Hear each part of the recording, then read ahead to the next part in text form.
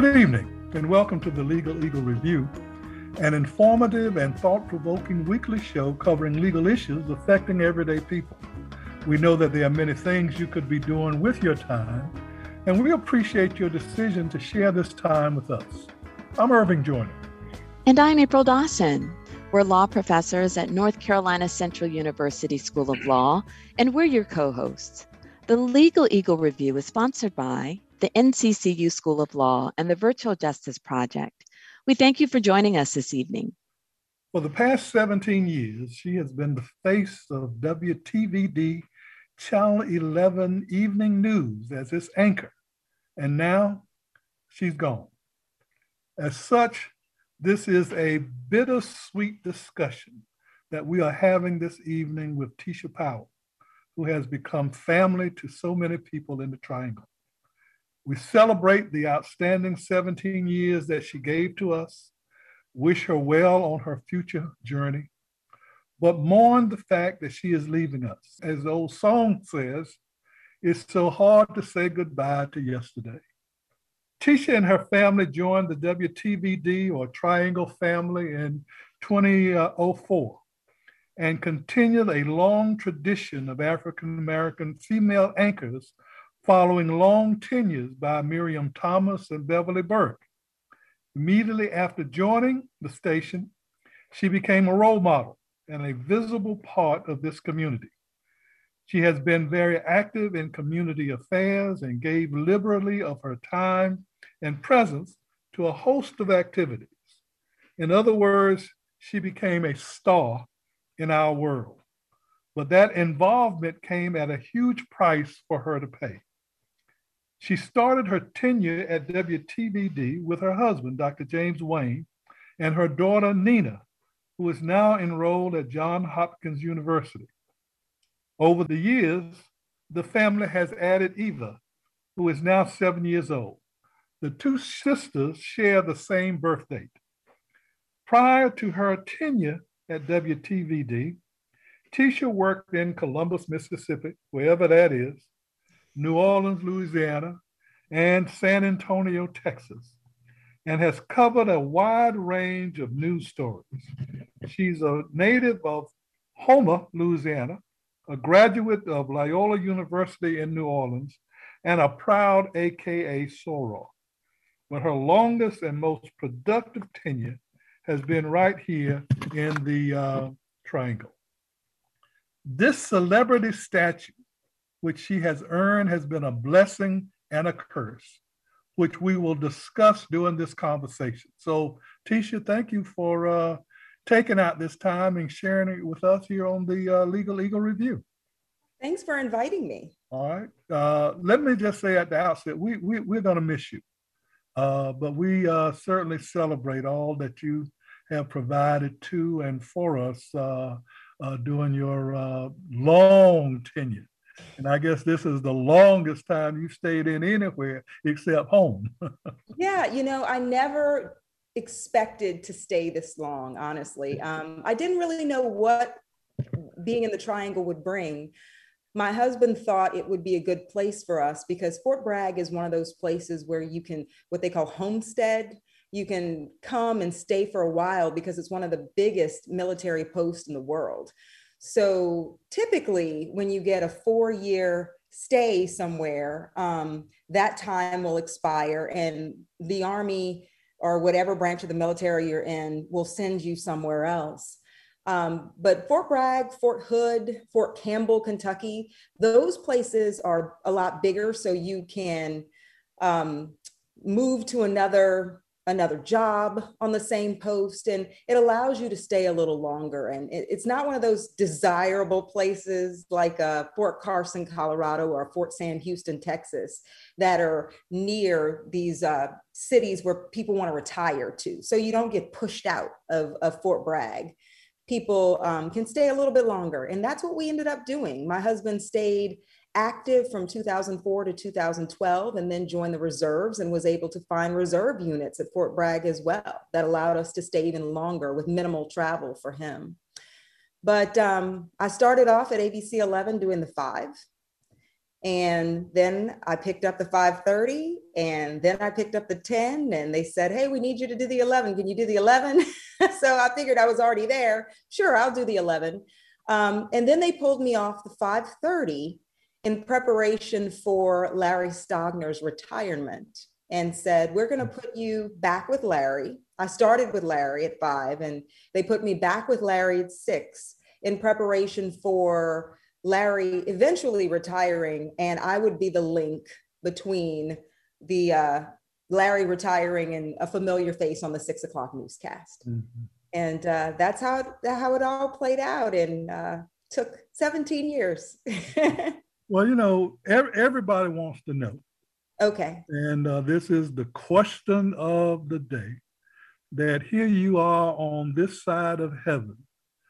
Why did you want to leave and give up all of this joy? Quite simply, I was exhausted. I think I might have said that to the newspaper. 11 o'clock would roll around at night. See, I'm from the Central Time Zone. I grew up in the Central Time Zone, and it's 10:26 here. And 11 o'clock was always late for me. And I would get up really early to get my children ready for school. And at least, 6 o'clock, I'm making lunches, I'm getting them dressed. And then I'm going to be up, and I have to be my best at 11 o'clock at night. And I remember doing a story at Duke Hospital with an endocrinologist, I believe. I was doing a story on sickle cell disease. I was a health reporter for many years, and I enjoyed that because it allowed me the opportunity to kind of have that connection with my husband. I would bounce story ideas off of him, and he would tell me whether or not that was a good story or if it was just something old that was repackaged. And, I would be able to come up with a better idea with his help usually. But I was talking to a doctor, and he said, the only thing that's keeping you going is youth. Mm-hmm. And when you're going to eventually hit an age where you are going to say, I can't do this anymore, I'm tired, and I need to dedicate a little bit more time to actually sleeping at night and taking better care of myself instead of running. And that was pretty much it. I had talked to ABC 11 about coming off nights, and it was just never a good time. But I think you have to figure out for yourself when it's a good time. Yeah. And my older daughter graduated from high school. She was at the North Carolina School of Science and Math. So we needed to be in North Carolina until she graduated, because you have to have a parent living in the state to attend school there. And after she graduated, we thought about it again. We revisited the idea. We thought about it in 2012 when my husband left active duty military.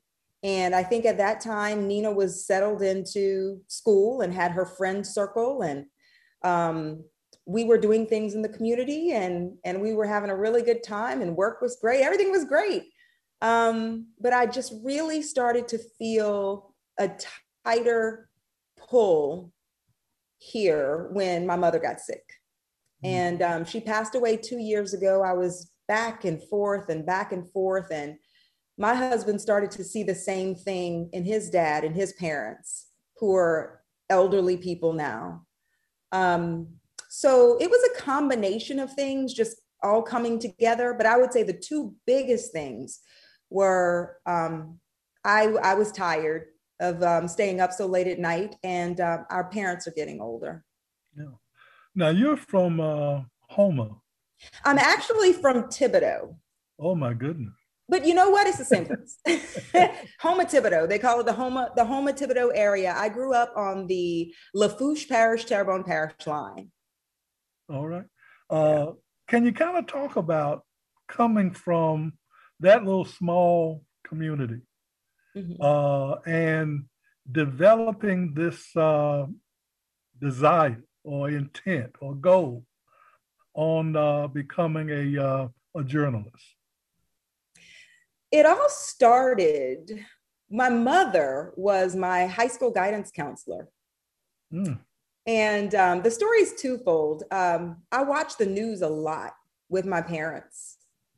They were always up early watching the morning news, watching WWL. They would watch Andre Trevine and Eric Paulson on WWL. Okay. And I watched Andre Trevine, and she just became an idol to me. And I eventually got to run the teleprompter for her as a college student at Loyola University. But in between growing up watching Andre, my mother was my guidance counselor, and she always encouraged us to come up with a plan for whatever it was we wanted to do. And I told her at one time that I wanted to be an architect. And she said, well, there's this architectural drafting class, and you can take that as an elective and decide, if this is really what you want to do. So I looked at the roster for the class, and I noticed that it was all boys. And I thought, okay, I don't want to sit in this class with all boys in my cheerleader skirt and have them heckling me the whole time. So I said, what else is there? Maybe that's not what I want. It was also in the shop building. It was a building that I never went into. I didn't even know what was over there. All I knew was that all boys were in that building. And you know how young boys are, they'll pick on you. And I just didn't want to be picked on. So she said, well, there's this newspaper class. You could write for the newspaper. And I thought, well, I like the teacher. She was one of my English teachers. So she put me in that newspaper class, and it was called the Smoke Signals. Not the most politically correct thing. We were the H.L. Bourgeois High School Braves. And the name of the newspaper is probably still the Smoke Signals. And I fell in love with interviewing people and writing and getting to know people and telling their stories. And I remember asking the teacher, can we turn this into a newscast, a morning newscast like the one I watch every day on WWL? And we had one of those camcorders, the video cameras, and I brought that to school and set up just a folding table. And I don't even remember what we had behind us, but we, just took the newspaper and read the stories from the newspaper on camera. And I got the principal to air it on the TV in homeroom. And that was the start of it all. I started in that one journalism class, that one newspaper print class. And I became a TV news major at Loyola, broadcast communications major with a minor in political science, because I took an interest to political reporting.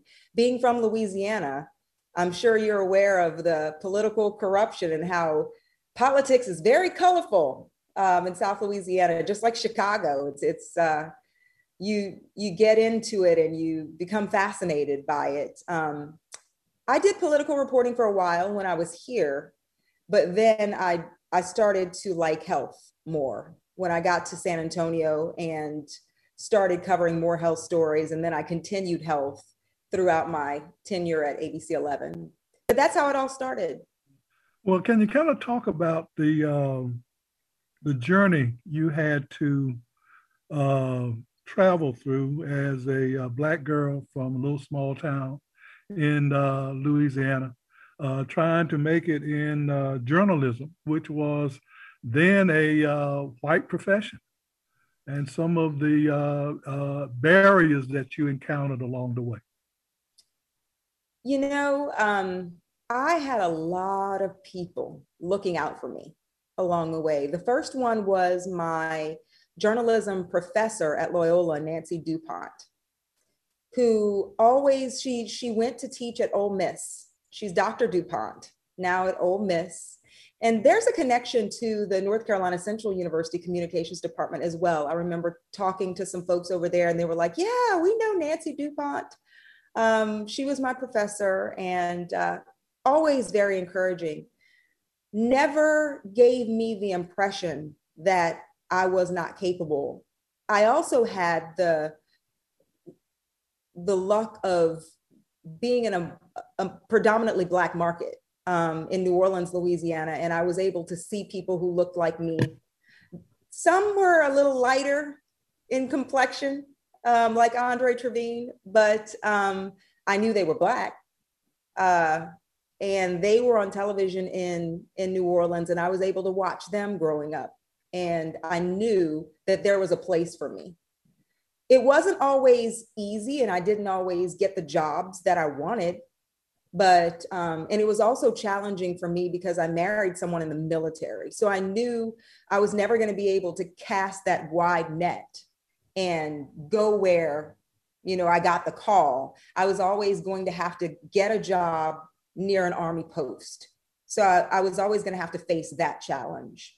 I got my first job in Columbus, Mississippi. And Columbus, Mississippi is Northeast Mississippi, not too far from Tuscaloosa, Alabama. Yeah. I had a friend who was in a graduate program at the University of Alabama, and I would drive to go and see her. And I don't remember it being that far, but it was Northeast Mississippi. I'd never heard of the place. It is the home of Tennessee Williams. And they moved his birth home over closer to the interstate, from wherever it was closer to the interstate, and they turned it into a visitor center. So that's probably the Columbus, Mississippi claim to fame is the home of Tennessee Williams. It's not that far from Tupelo, Mississippi. So that was a dual market, Columbus, Tupelo. And I would tell people in Columbus that I was from Thibodeau, and they would say, Tupelo? No, Thibodeau. That would happen all the time.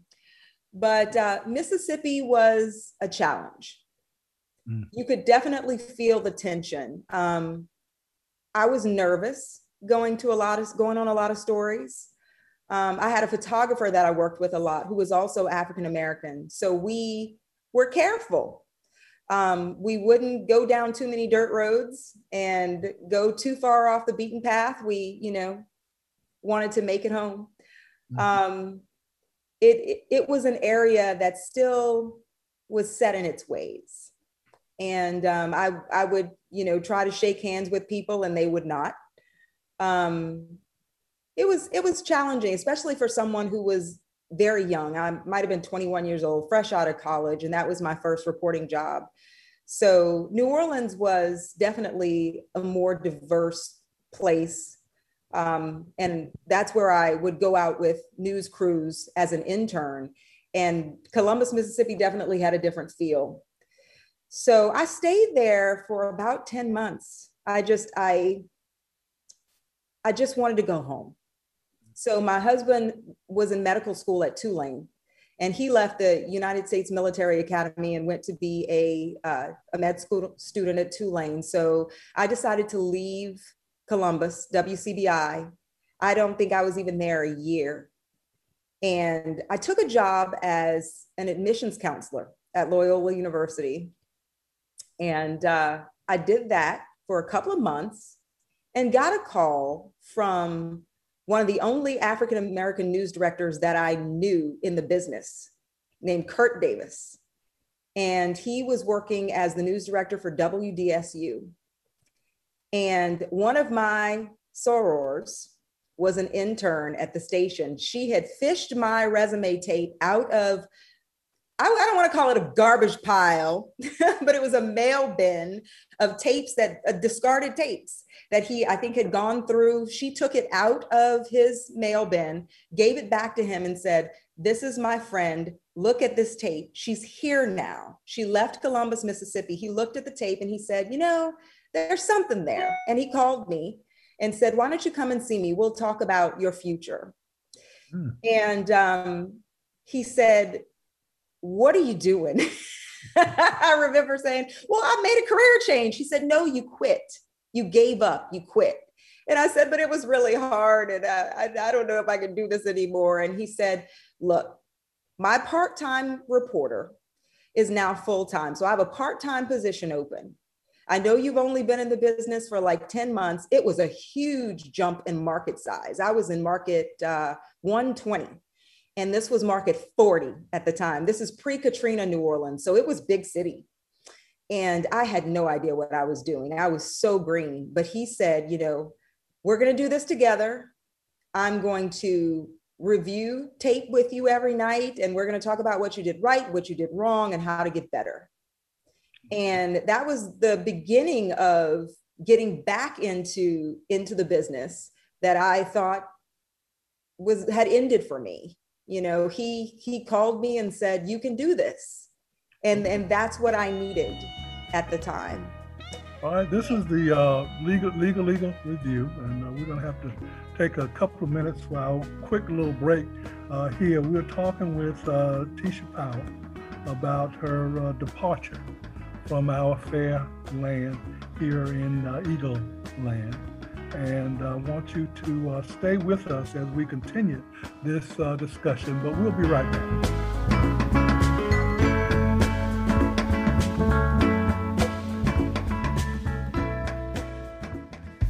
Since 2010, the North Carolina Central University School of Law has been at the forefront of virtual legal education with the launch of its Virtual Justice Project. The Virtual Justice Project is an innovation in legal education and technology. NCCU School of Law pioneered this approach to address the underrepresentation of African American lawyers and a lack of access to justice for low-income and marginalized communities.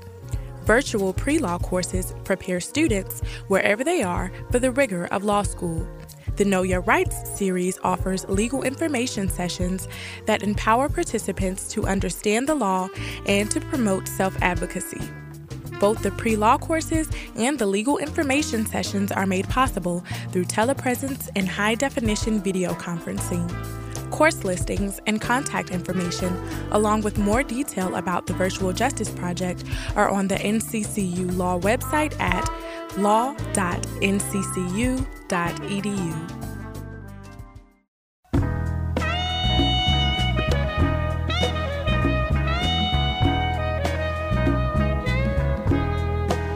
Okay, we're back on the Legal Review, and we're continuing our conversation with Tisha Powell, who has been gracious enough to join us this evening to talk about her future journey as she's moving out of WTVD Channel 11, and we've grown so accustomed to her over the past 17 years, and now she's gone to higher land or lower land, whichever. Lower land, much lower. But Tisha, can you kind of talk about, and I reflect somewhat on the Nicole Hannah Jones situation at Carolina, where there is an interest on her part and other African-American journalists, and I guess to a large extent also females, in bringing the profession into an area of accommodating the marginalized communities. What has been your experience in dealing with the necessity of pushing the profession forward and pushing the profession in a different direction so that it echoes the concerns of minorities and other individuals who have been left out of a society so that they can be situated on an equal playing ground? The death of George Floyd just pulled back the curtain on the need for telling certain stories. I worked for ABC 11, which we know, we would always say, WTVD, we are owned by Disney. The Disney is the parent company of ABC 11, is what was tacked at the end of every story that we read about something Disney related. With the death of George Floyd came a movement to cover more stories about what was happening with marginalized communities. And we finally, as Black journalists, felt just an opportunity. All of a sudden, these stories that we had been pushing for years and years and years and years were finally given the green light, to do them. I mean, it was downright shocking, that all of a sudden, and then these same stories were being pitched by our white counterparts, and they were, given the opportunity to do a story that, we had been wanting to do for the longest time, but we were just happy that the stories were being done. But it's been it's been rough to, and we tried to support each other, from the African-American reporters to the producers, everyone who was in those editorial meetings in the morning, talking about doing stories that, you know, affected the Black community or other, you know, marginalized communities in the area. And it took George Floyd and what happened to validate these stories in a way, which, you know, I can remember sending text messages to somebody in one of our meetings. It might've been Anthony Wilson, one of the other reporters, you know, telling him, are you listening to this? You know, remember when we pitched that story like 3 years ago? And, you know, how it just wasn't of any interest. It was hard to get certain things through. But it seems like we finally have the support of, you know, the powers that be to do some of these stories. And for us in newsrooms, you always have to look at the community that you're covering, whether or not, I always knew that I could get a main anchor job in Durham, North Carolina, because I knew that Miriam Thomas had done it and that the population of Durham warranted it. When I left San Antonio, I was able to get a main anchor job because the person who had hired me the first time at KABB became the general manager at a cable news station. It was the sister station of News 14 Carolina. He made me the main anchor. There were no main anchors, African-American main anchors in the city of San Antonio at the time. So I was the only one. And I knew that if I was going to have that place shut down, Time Warner and Belo, the company that partnered to start up that station, decided they didn't want to run it anymore and shut it down. So I knew that I was going to have to go to a place where someone had done it before, or there were enough African Americans in that population that I would be able to get a main anchor job. And with that comes the responsibility of pushing for those stories that affect our community and everyone in the community. And it's been a difficult feat because they look at where are the meters, you know, and the meters tell you who's watching. And a lot of them are in Wake County. So you end up doing a lot of stories about that area and not necessarily other areas. So you're always fighting that battle of this story matters, this community matters. And you can get discouraged sometimes, but you can't let it stop you. You have to continue to speak up. And, you know, hearing you talk about the, you know, what goes on in journalism, and of course, I'm thinking about other professions like, you know, the legal field, and there's so many others. And we know that these professional spaces are not always supportive of Black individuals. And you've talked a lot about those specific folks who have supported you and encouraged you.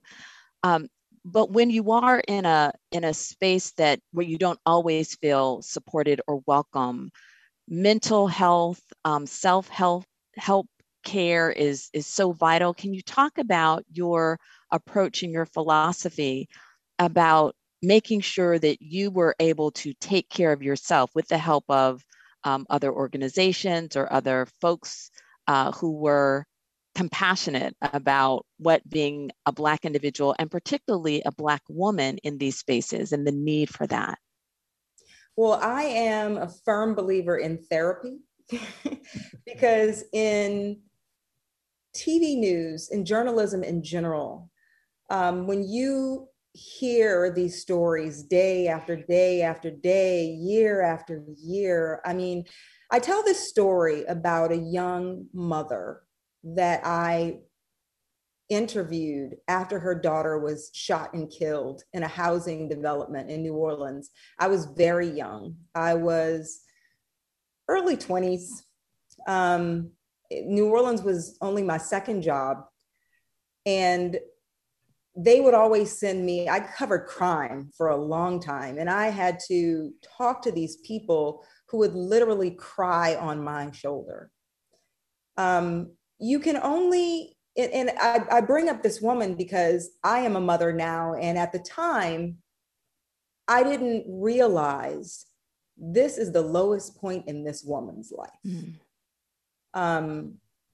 All I knew was I needed to go out and do this story. I didn't want to let my new news director down, who was giving me a shot. You know, I was really green and probably not as qualified as I should have been for that particular job. But I see her a lot. And I think about, you know, is she okay? Does she remember? Does she know that I didn't really know what I was doing at the time? But those stories, they stick with you and they haunt you. And it's hard. These are real people with real stories and real issues. And year after year, you take all that on and you have to get it out. You have to talk to somebody about it, because this is what you do for a living. But then you also have the stressors of being a parent and worrying about, you know, what's going on with your children. You're somebody's spouse. I'm that sandwich generation of I've got children, I've got ailing parents, and then I go to work and I also have to take on, you know, the stressors of the weight of the stories that we cover and doing them right and doing them justice. So you do have to pay attention to that. And I think that's one of the reasons also why I'm stepping back for a little bit is I need a break.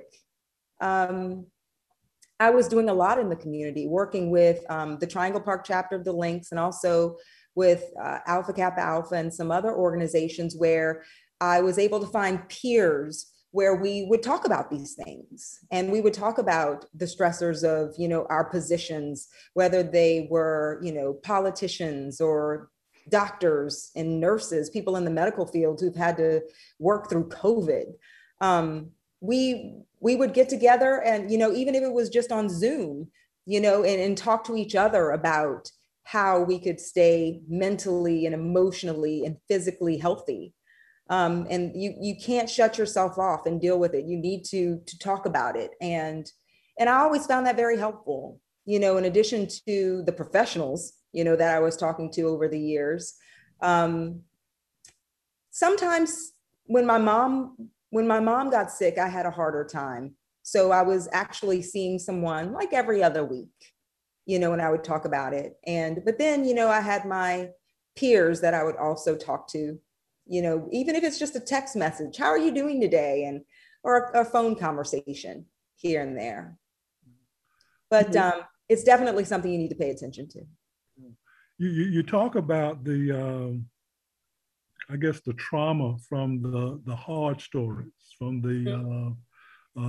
those traumatic experiences that people are having, but you also get the opportunity to talk about the bright sides of life. I see where you were in San Antonio when San Antonio Spurs were NBA champions, and you had a chance to interact with the team and to talk with them. And then there are other great stories that you had, uplifting stories that tend to show the positive side of life. What were some of the your better stories that kind of impacted you in a positive way? You know, I may have mentioned this story in my farewell piece about the Golden Girls. I know you know who they are. One of my executive producers said, I want you to go do this story. It's about 4 North Carolina Central University law students who are judges. And I thought, okay, that sounds interesting. But I got to meet them and realized how unique the story actually was, because I want to say 3 of them are elected judges. Yeah. So I think 1 may be appointed, but they told me about, you know, how they bonded over episodes of the Golden Girls and how they ended up living in the dorm together, which was also interesting because most law students end up living in apartments and they don't, you know, live together in the dorm. So I thought, okay, that's interesting. And they talked about cooking meals in the microwave and, but just also the importance of representation And I remember, I think it was Judge Wright talking about how a young boy stuck his head in the courtroom and said, "She is Black." You know, he didn't believe that the judge was going to be a Black woman. But I enjoyed meeting them and hearing their story, and their friendship just, you know, warms my heart. And they also talked about how they bounce, you know, ideas and issues off each other, and having that network of women is so important. What are some of the other stories? I think the stories, I enjoyed doing stories with young people, with children, going to visit schools. Let's see, why am I drawing a blank right now? But just definitely getting out into the community and helping my nonprofits too. Being able to figure out how to fit those stories into the newscast, how to ask people to help organizations that benefited young people, you know, book harvest stories, fill your bucket list stories with, you know, helping people with cancer, getting to do those stories where these people don't have budgets for advertising. You know, they want to spend their money on actually helping the community. So being able to give them quality pieces that they could put on their websites to help with their fundraising efforts. I always appreciated doing that. Okay, now we're going to have to take another break. Okay. Right now. We are talking with Tisha Powell, who has left us here in the Triangle, but is moving on now to bigger and better things. We want you to stay with us as we continue this conversation. So we'll be right back.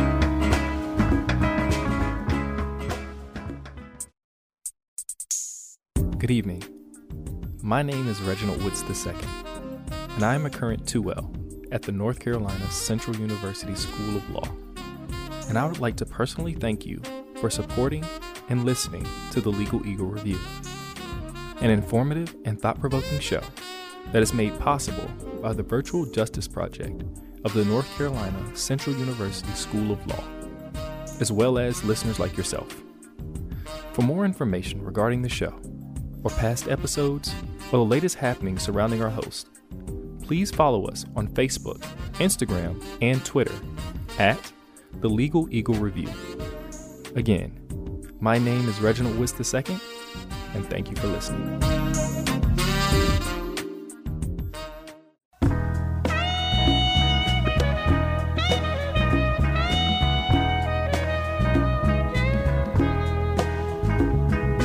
Okay, we're back with Tisha Powell and talking about her career as a broadcast journalist. And she was talking about some of the upsides of the reporting career that she's had. Want to kind of direct you though back to your reporting. I know that you were sent back down to New Orleans to cover the Katrina devastating experience there. And I don't know whether that was a story that you requested or one that your superiors wanted you to cover because of your connections with New Orleans. But can you kind of talk about that experience and your reactions to what it was that you were dealing with down in New Orleans? So I was sitting at my desk actually watching some of the reporting on CNN. And I remember my news director at the time, who's now the general manager of ABC 11, Rob Elmore, had asked me if I wanted to go down. And I said, absolutely. Watching it on television, and I just felt the pull to go down there. One thing about covering Katrina, it's hard to cover. It was hard to cover if you were not from the area, because I can remember people asking me, how do I get here? How do I get there? Because New Orleans is a saucer, you know, it's below sea level, and most of the city was flooded. So people wanted to get to certain parts of town, And my executive producer that went down with me, Mark Falgu, he also knew his way around. It was like being on assignment out of town, but not really, because I knew the area like the back of my hand and I knew how to get around the water. So that was very beneficial for, anyone covering Katrina would be to have some sort of familiarity with that area, because the highest points are near the river. So if you need to get from one area of town to the other side of town, if you stay close to the Mississippi River and follow the river road, then that will keep you out of the water, because that will keep you out of the middle of the area that was flooded. We stayed in a trailer, like a camper, Winnebago, in, I think, Denham Springs, not far from where I am now, because there was nowhere to stay in New Orleans. The city was virtually shut down. I remember the National Guard being around, but our goal was to get in and out before nightfall and to make sure that we always had enough gas and knew exactly what we were going to be doing that day. Because if we ran out of gas, there was nowhere to get more gas. So, we had to come up north to make sure that we could get back to our trailer. And it was a KOA campground. That's I'd never heard of that before. I'd been camping, as a Girl Scout, but I was not familiar with the, KOA campground. And that's where I was told to go. And it really didn't hit me. I think I was surviving on adrenaline and hot water and granola bars, for about a week. But it really didn't hit me what had really happened until I watched the Spike Lee When the Levees Broke documentary like a year later. Because when you're in the middle of something and you are, a professional doing what you do, you learn how to compartmentalize and you learn how to get the job done and to emotionally separate from things. I'm sure if you're a lawyer in the courtroom, you may have a particular case that you're covering that may hit close to home for some reason. You're able to push through it and do the job that you're there to do. And then, when it's all over is when it really, I think, hits you the most, when you're sitting at home and you're thinking about it, what happened that day, or you're talking about it to someone else. But when I went down there, I was literally paddling down streets that I had driven over and over again. I remember convincing my producer to paddle down to my mother-in-law's house just to see it, sitting in 8 feet of water, because it almost felt like I was on a movie set. It was just surreal. Even the places that weren't underwater, just the quiet of no one being there. And it just felt like it was like post, war, where, all of the people had been run out and there was like a bombing or something. It just kind of felt that way. Like where are all the people? What is going on? It's so quiet. And, then there were people trapped in places and you could hear them, when we were passing by, they would say, hello, do you have any water? I remember giving some water to a family trapped in their homes. They didn't have a boat. And I had met some people along the way who had taken some water out of a Walgreens, and we had given them some water and they let us use their boat to paddle down to my mother-in-law's house. And when I got there, I had to climb out of the boat, fling my leg over the railing of the stairs to try to get past the water, and went into the house and got some jewelry that she had left behind that she wanted, because she forgot to lock the door on her way out because everything was, frantic at the time. But people ask me, why are you in Baton Rouge? Why didn't you go back to New Orleans? I just know it's not the same. You can't really go back to another time, because I was much younger when I lived there. And then you also can't go back to pre-Katrina New Orleans either. So we decided to come here because James's family, my husband's family, they all live here. His dad's right around the corner. My dad's an hour north of here in Mississippi. But I just didn't want to move back to New Orleans and expect things to be the same, because I knew, things that washed away, literally washed away in the storm. And I just knew that I couldn't, it's not going home again. It wouldn't be the same. So my husband got a job here, and that's how we ended up here. But those memories, of floating down Napoleon Avenue, I watching the video kind of brought it all back. But it was something I'll never forget. Yeah, it's been fascinating hearing you share your journey, and it's incredibly beneficial, especially for young people, to hear the career journey of someone that they admire, may aspire to emulate. And you mentioned the importance of representation being available. You mentioned how you enjoy interacting with young people. And I wanted to ask if you had any advice or suggestions for young people who may be interested in becoming a broadcast journalist. Mm-hmm. One thing that I would say is never think that you can't do something. Things are a lot different now than they were when I was coming up. People can do a lot sooner, I've noticed now.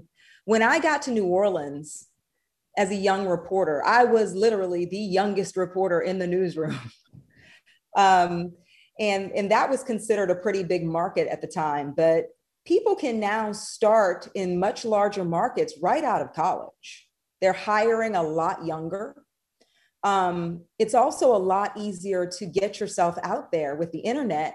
I remember Brittany Bell, one of our meteorologists who's now at WABC in New Orleans, in New York, said that people would find her by just Googling meteorologist, or African-American Black female meteorologist, and she would pop up. Before, we had to make tapes and mail them out. Now you can create a website and put all your work on it that way, or you can upload your information and your reel to one of these sites where news directors go and find talent. It's a lot easier to really put yourself out there. And I would definitely take advantage of that. Make those reels, those digital reels, and put them on these websites where, news directors go looking for talent. It's a lot easier to be seen. But definitely don't feel like I'm too young. I remember reading about a young person who is now working in Washington, D.C. She was introduced to me by Anthony Wilson, who was working with her through NABJ. Her name is Jeanette Reyes.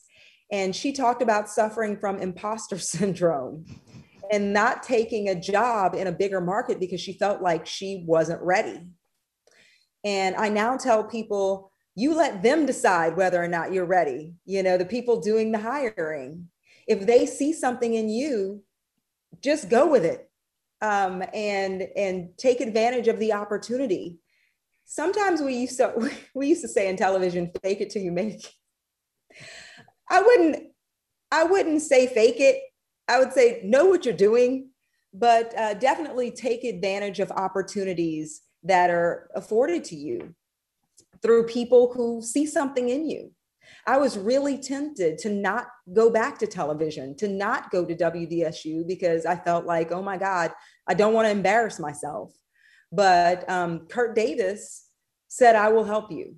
Take advantage of people who are willing to help you, who are in your space. Like whenever a reporter will come over to my desk at WTVD, and we didn't have that as much during COVID because no one was allowed in the building, but leading up to COVID, young students would come and say, what do you think I should do? And I would always start off by saying, are you the writer? Are you working on your writing? Are you talking to these producers? Are you writing for the newscast? Are you letting them review your work? Do you have a tape put together yet? Do you have a reel? Are you ready to show people what you can do? Do you have your elevator pitch ready? Do you know what you want to do? Do you know if you want to do medical reporting, breaking news, crime, politics, health? What is it that you want to do? And I would just discuss with them all of the possibilities. And I think that's, like my mother always said, what is your plan? Do you have a plan? And the plan doesn't always work out the way you want it to, but at least know where you're going to start. Do you want to live here? Do you want to try to get jobs in bigger markets farther away? Can you leave your family? Do you have the courage to leave your family and move away to where the jobs are? Sometimes the first job isn't necessarily at home.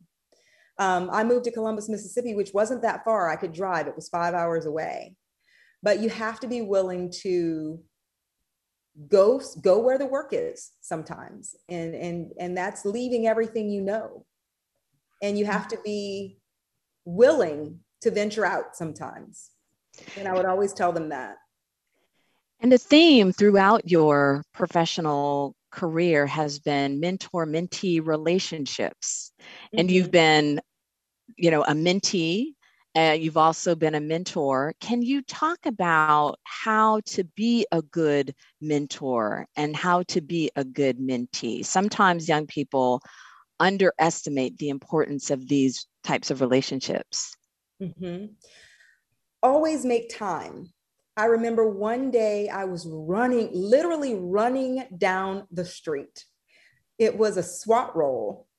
Someone was holed up in a house, and this was back in New Orleans, and someone was holed up in a house. I don't remember all of the story, but we were waiting. And usually as a general assignment reporter and the SWAT team is surrounded a home and someone's in there, usually with a firearm, that can take hours.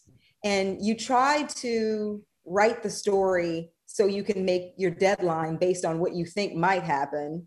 And then you can fill in the blanks later. You just kind of put something together, some outline together. And it was almost 5 o'clock.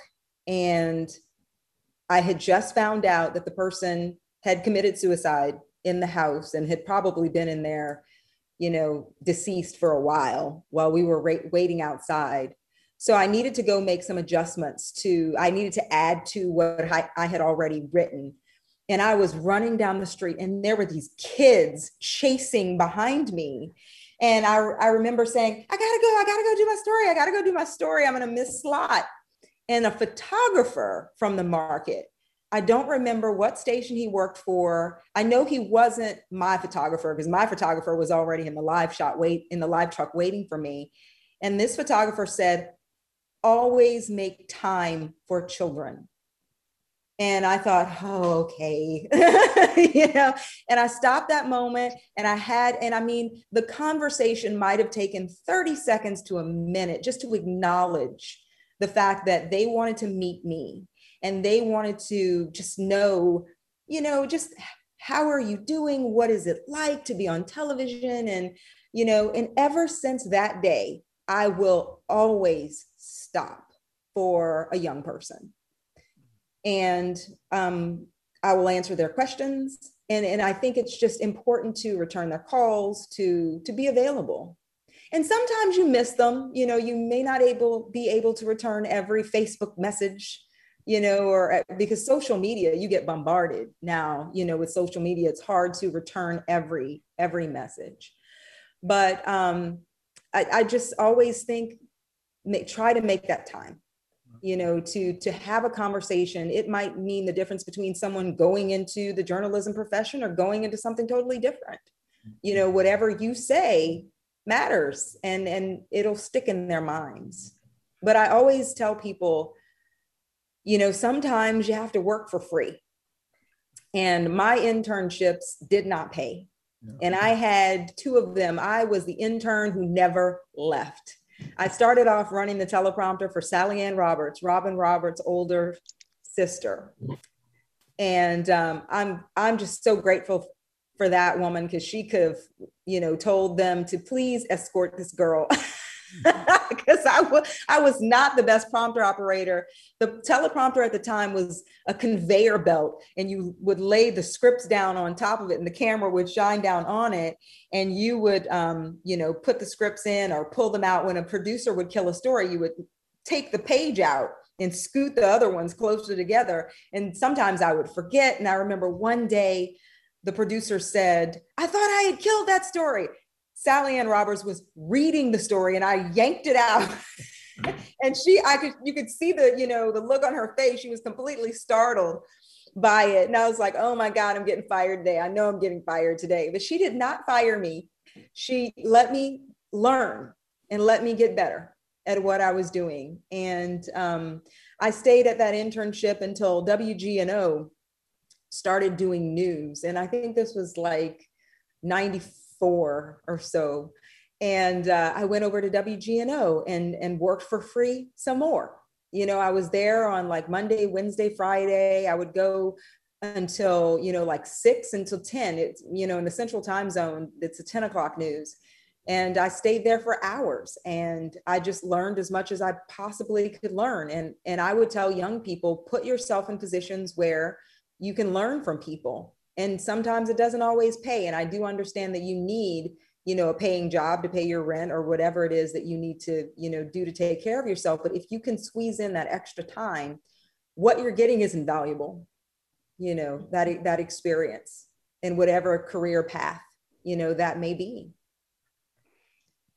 Well, Tisha Powell, thank you so much for taking time to talk with us. As Irv has said repeatedly, we so enjoyed watching you on the evening news at WTVD Channel 11. You will be sorely missed. We thank you for all of your service here in North Carolina, and we wish you the best as you begin this next chapter in your life. We would also like to thank our listening audience, of course, for listening to the Legal Eagle Review. We are sure you've enjoyed the show. If you have any comments or questions, please send us an email. You can reach us at legaleaglereview@nccu.edu.